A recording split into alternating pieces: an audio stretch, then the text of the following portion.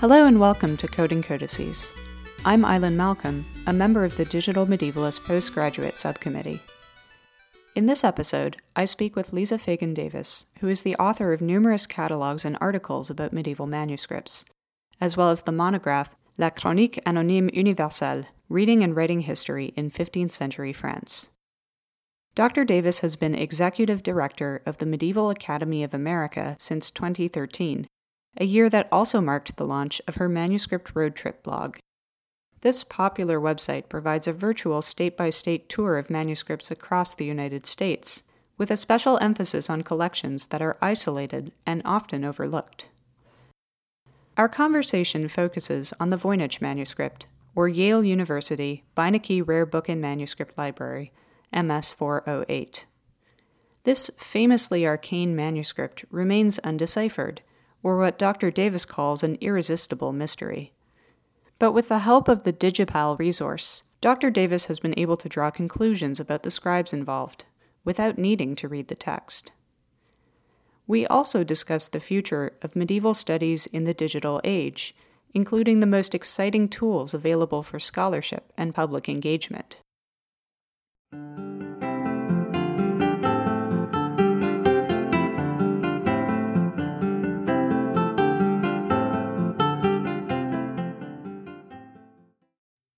Many of our listeners will have heard of the Voynich, but you're really the expert on it. So maybe we can start by you giving us a brief introduction to the manuscript, what makes it unique and what our best avenues are for future research on it.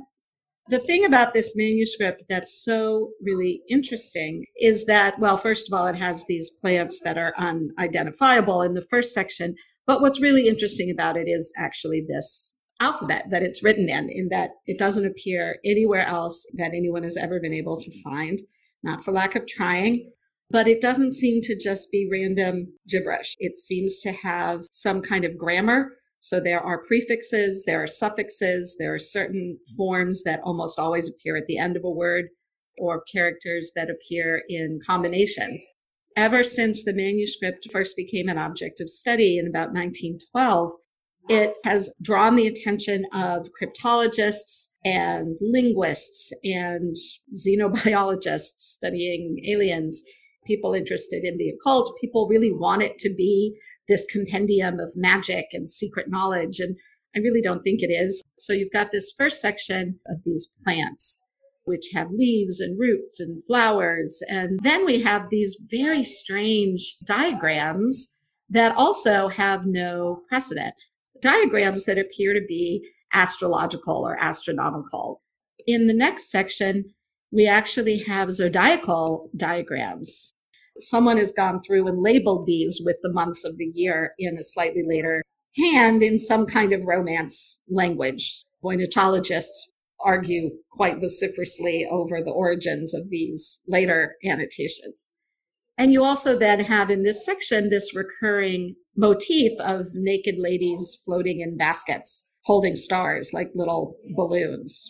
I couldn't even possibly begin to tell you what it means. Next section, my favorite part of the book, which is the balneological section, where you have ladies floating in pools. It's generally thought to have something to do with balneology, and perhaps it has something to do with women's health. So you've got botany, you've got astrology and astronomy, you've got balneology, and then at the very end is this section that looked like recipes of some kind. So it does seem to be some kind of a scientific compendium. We just can't read it. The best cryptologists in the world, people who were working in World War II for the U.S. government, have worked on this manuscript for decades, and no one has ever been able to read it. We don't know what language it represents in the first place. The manuscript has been at Yale since 1969, when it was given to Yale by a book dealer in New York, Hans P. Krauss, who couldn't sell it, and Wilfrid Voynich, who owned it for 50 years before that, he and his heirs, they couldn't sell it. Nobody would buy it because nobody knew whether it was authentic or not. And so in the end, Krauss just gave it to Yale. They've done some material testing on it. They did carbon-14 on little slivers of parchment and determined that it was written between, I think, 1408 and 1435. And then X-ray fluorescence testing on the inks and the pigments concluded that they're consistent with medieval recipes. I'm pretty comfortable with that early 15th century date. There are people out there who really want to believe it's a forgery. I don't find that at all compelling as a conclusion. And the 15th century date also knocks out some previously advanced hypotheses about who might have created it. Yeah, so Roger Bacon was the first published theory, but he was long dead by the early 15th century. And another fan favorite is Da Vinci, but he wasn't born yet.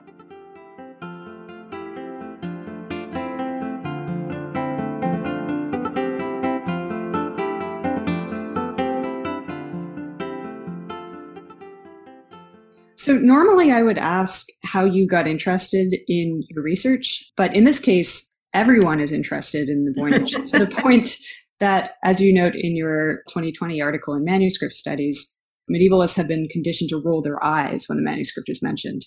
I still would love to know what drew you to this frequently debated topic, but also how you keep it fresh and what kinds of new approaches you've been trying.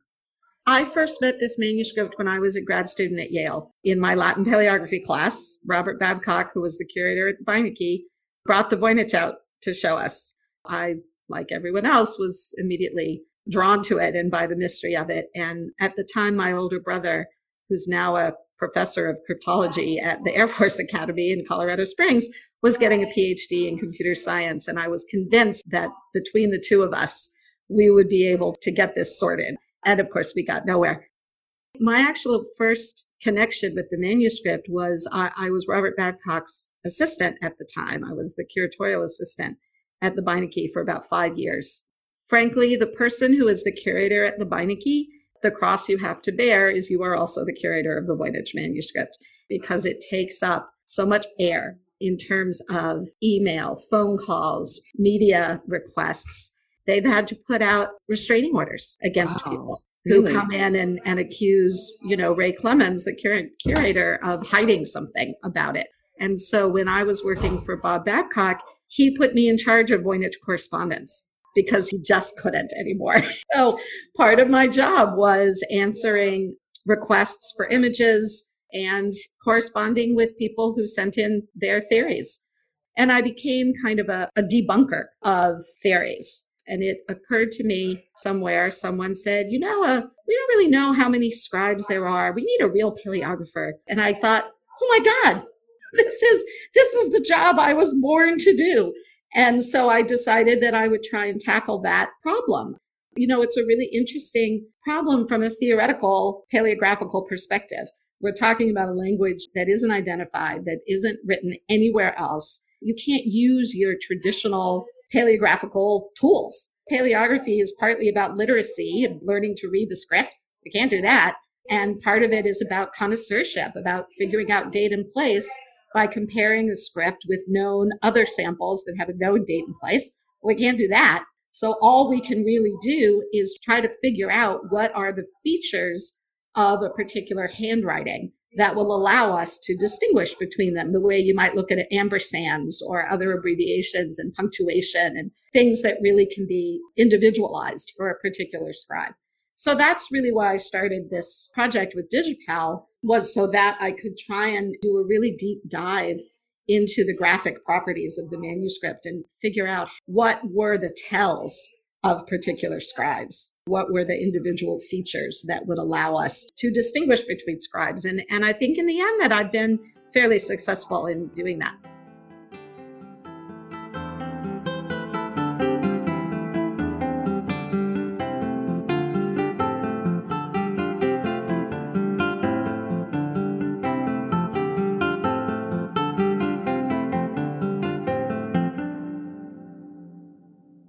So we've known for quite some time that there were at least two hands in the manuscript. And what I ended up zeroing in on was this letter that looks like an M. So it's basically three minims with this little flourish at the end. And as it turns out, this flourish is a tell.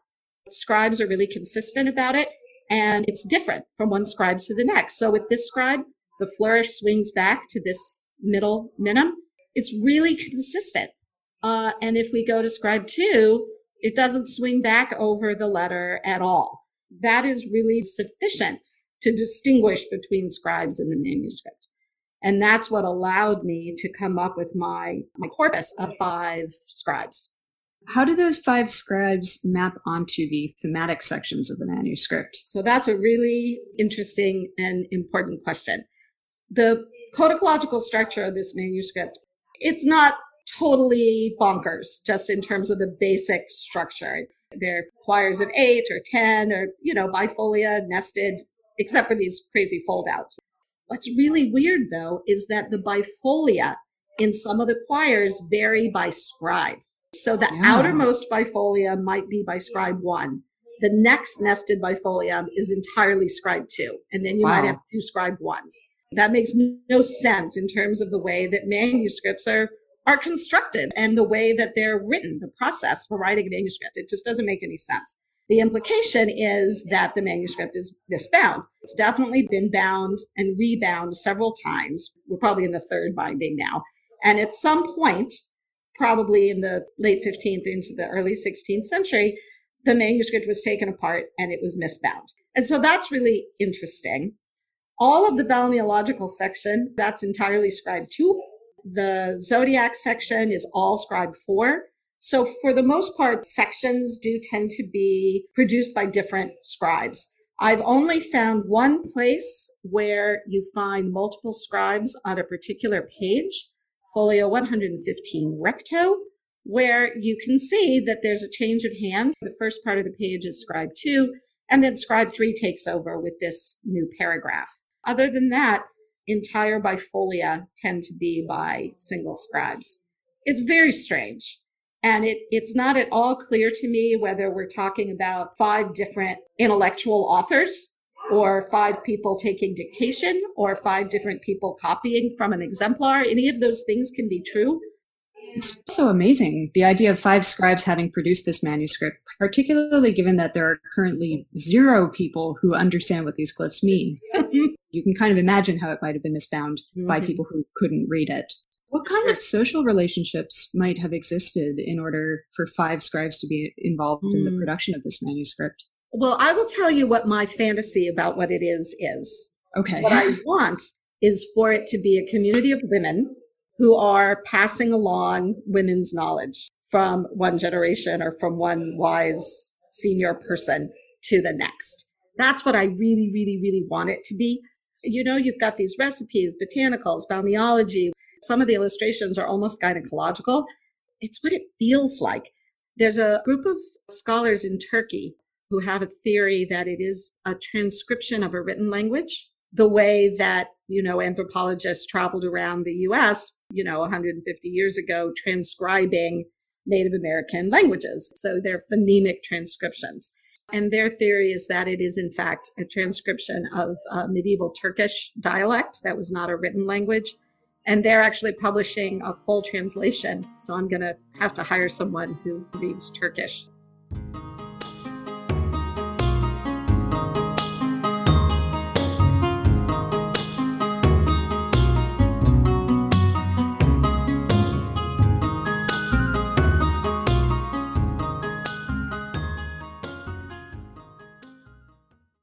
I was wondering also about some of the challenges of using digital technologies designed for Latin paleography for a unique glyph set. Things like, how are we supposed to verify the results of the transcription software?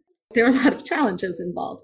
One of the things that voynachologists, which is the term for people who study Voynachese, the things that they do in order to apply computer analysis to the manuscript, you have to take the glyphs and substitute ASCII characters for them so that then a computer can parse them. So there are different transcription alphabets that have been developed over the years by different people. There are probably 10 different transcription alphabets, and people get very passionate about which one they are devoted to. And VoynachPal, or I should say DigiPal, requires an ASCII tag to be applied to each character that you annotate.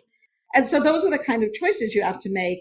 For Voynich, I had to make some decisions about which transcription alphabet I wanted to use. And one of them is very extensive and applies one character for each Voynichese glyph. and that's called V101. So that's the one that I chose so that I could then use Voynich PAL to pull out the annotations for a particular letter or the annotations on a particular page, or even then eventually from a particular scribe. And the more refined my work got, the more effective that was. So at one point I had initially, as you know, I initially thought there were 4, and then it was, wait, stop the presses, there are 5. I was checking my work. I went and I pulled out all the annotations. I think it must have been of the M. So I had all the annotations for scribe 3. I was looking at them and I kept seeing these outliers. And then finally, I just sort of embraced it. That's what happens. You kind of give into it and go, you know what? I really think these are different. And so when I pulled out the outliers, I saw they were, in fact, from a conjoint bifolium. And so that was when I decided, oh my God, we've got a 5th scribe. So while checking my work that way, that actually allowed me to refine my conclusions a little bit. That kind of leads me into a more general question about the role of the expert in our current digital world. Do you think that the traditional medievalist skill set is still useful in the ways that it used to be, or what kinds of skills should we be learning now or revising? I think we have to take our traditional skill set, so paleography, for example. There's a real place for paleography in this digital environment for sure. I mean, more and more images coming online, more manuscripts that had never been studied really, that are now finally being digitized and put online. I mean, look at the Vatican. You know, we may have had a handful of 5th century uncial. We're going to have a lot more. And the more information we have, the more we can refine the work of our predecessors who didn't have as much data as we have, who didn't have the way of comparing manuscripts side by side from different parts of the world the way we can in Mirador and in other shared Canvas environments. We've got IIIF. My God, what an incredibly powerful tool. I can take a manuscript from Boston and really lay it side by side with a manuscript from Paris or Italy or the Vatican or wherever and start paging through them and comparing them, have everything in the same format and be able to pull them into the same viewers. You know, I was tweeting this morning about one of the Tour Bibles that had been in Trier and was dismembered. And there are bits at Yale and bits at the Getty and bits in Berlin, and it's all over the place. And now we have the opportunity to pull all those together and look at them in a single workspace. In particular, I'm a big IIIF cheerleader, and I think everyone should be learning what IIIF is and how to use it. Ben Albritton just did a series of webinars through the Bibliographical Society, specifically on working with IIIF. Those are online. A lot of great resources. Is there anything else beyond IIIF that you would recommend to people who are looking to learn more about digital paleographical research? There are a lot of really great tools that are online for just digging in, you know. So vHimmel is a really magnificent resource. Obviously, Bibliophily. Go to Digital Scriptorium and explore and just see what's out there. Go to Biblissima, which is this amazing project being run by the IRHT in Paris and allows you to cross-search huge digital collections. And I think more of that is going to happen. There's going to be more cross-searching. You know, I think interoperability is the key to the future.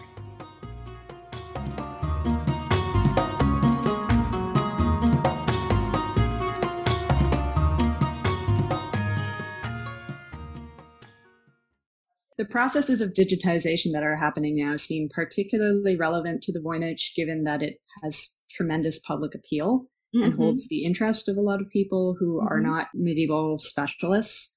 So I kind of wanted to ask you what you think of the media attention that this manuscript has received and continues to receive, and whether your research might influence how reporting on the Voynich happens in the future. Yeah, you know, for so many people, it just is this object out in space that you've heard of and you roll your eyes. I'm not a junior faculty anywhere. You know, I'll be a lecturer at Yale next year, but for the last 20 years, I've been an independent scholar. I've been a manuscript consultant, and now as director of the Medieval Academy, which is independent. If I were doing other things, more traditional academic career, I probably wouldn't touch this manuscript with a 10-foot pole. I mean, I'm in a unique position in that I don't have to worry about a tenure committee. I don't care, frankly. I really enjoy this work, and I'm trying to give the manuscript a little credibility. because it really is an extraordinary object. It isn't just images. It isn't just a joke. It isn't just something that people think aliens gave us. Some people think that, but I mean, it is a real 600-year-old medieval manuscript, and it has a fascinating history. Such interesting people, and it's been thought about, and people have devoted their lives to it. When Umberto Eco was at Yale a few years ago, the only thing he wanted to see at the Beinecke was the Voynich manuscript. It's an irresistible mystery. No one can read it. The images make no sense. People have heard of it, even though they don't really know what it is. Like, oh my God, the Voynich again. I think that interest can be leveraged to increase the public interest in medieval manuscripts and in the Middle Ages. Absolutely. It's a really fascinating object. It really is. And the people associated with it, I find really interesting. So I spend a lot of time on Voynich Reddit. I've gotten to know a lot of the people who work on it. I've started getting regular emails from people who want to tell me about their solution. Sometimes Ray Clemens will get something and he'll write them and say, why don't you send that to Lisa? So it's kind of like you've got your old job back. Yes, that's right. Exactly. I'm the unofficial curator of the Voynich now. I've actually started collaborating a little bit with a linguistics professor at Yale who uses the Voynich to teach linguistic theory. So she's using my work, Distinguishing Scribes, to help with her linguistic work and vice versa. One thing I forgot to mention is that these linguistic patterns that I mentioned, some of them vary by scribe, which is really bizarre. So there are certain combinations that appear very frequently in Scribe 2 that you hardly ever see in Scribe 1, things like that. And, nobody knows what to make of that. It does potentially suggest that they're not all just copying from one exemplar. Yeah, or even the idea that they're spoken dialects rather than a written language. If you did a written transcription of someone from Georgia reading the same text as someone from Southie in Boston, you would end up with phonemic transcriptions that look really different from one another. What do you think the next step in Voynich research should be? What's the most promising avenue right now? The question that I really want to answer next is how many letter forms are there? Let's look, say, at this sequence right here that looks like a 4 and a 0. It's always ligated. This character, which most people consider to be a separate character from the O, it hardly ever appears without the O following it. So I would actually make the argument that the whole 4-0 is actually a single character. So that's the kind of work that I'm doing now, is thinking about, from a paleographic point of view, how can we think about ductus, the direction that the pens are moving, and what kind of ligatures there might be, and how that can help us actually determine how many glyphs there are in this alphabet. And I think answering that question could be really useful for the linguists.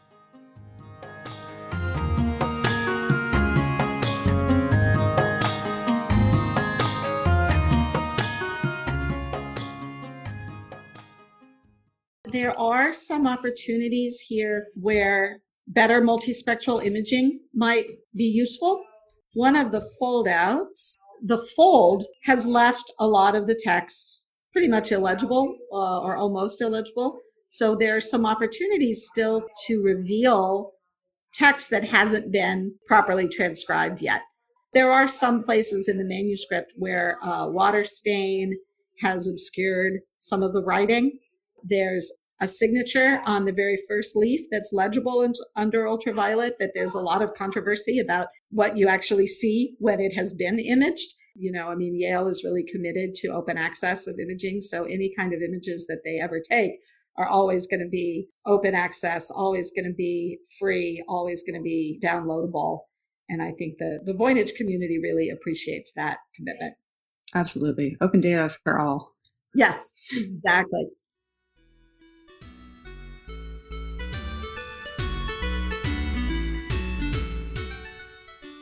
You have been listening to Coding Codices, a podcast by the Digital Medievalist Postgraduate Subcommittee. I'm Eileen Malcolm, and my guest on this episode was Lisa Fagan Davis, speaking about her recent work on the scribes of the Voynich manuscript. Dr. Davis's findings have been published in the spring 2020 issue of the journal Manuscript Studies. You can listen to more episodes of Coding Codices on our website and SoundCloud, or get in touch with us at dmpostgrads@gmail.com.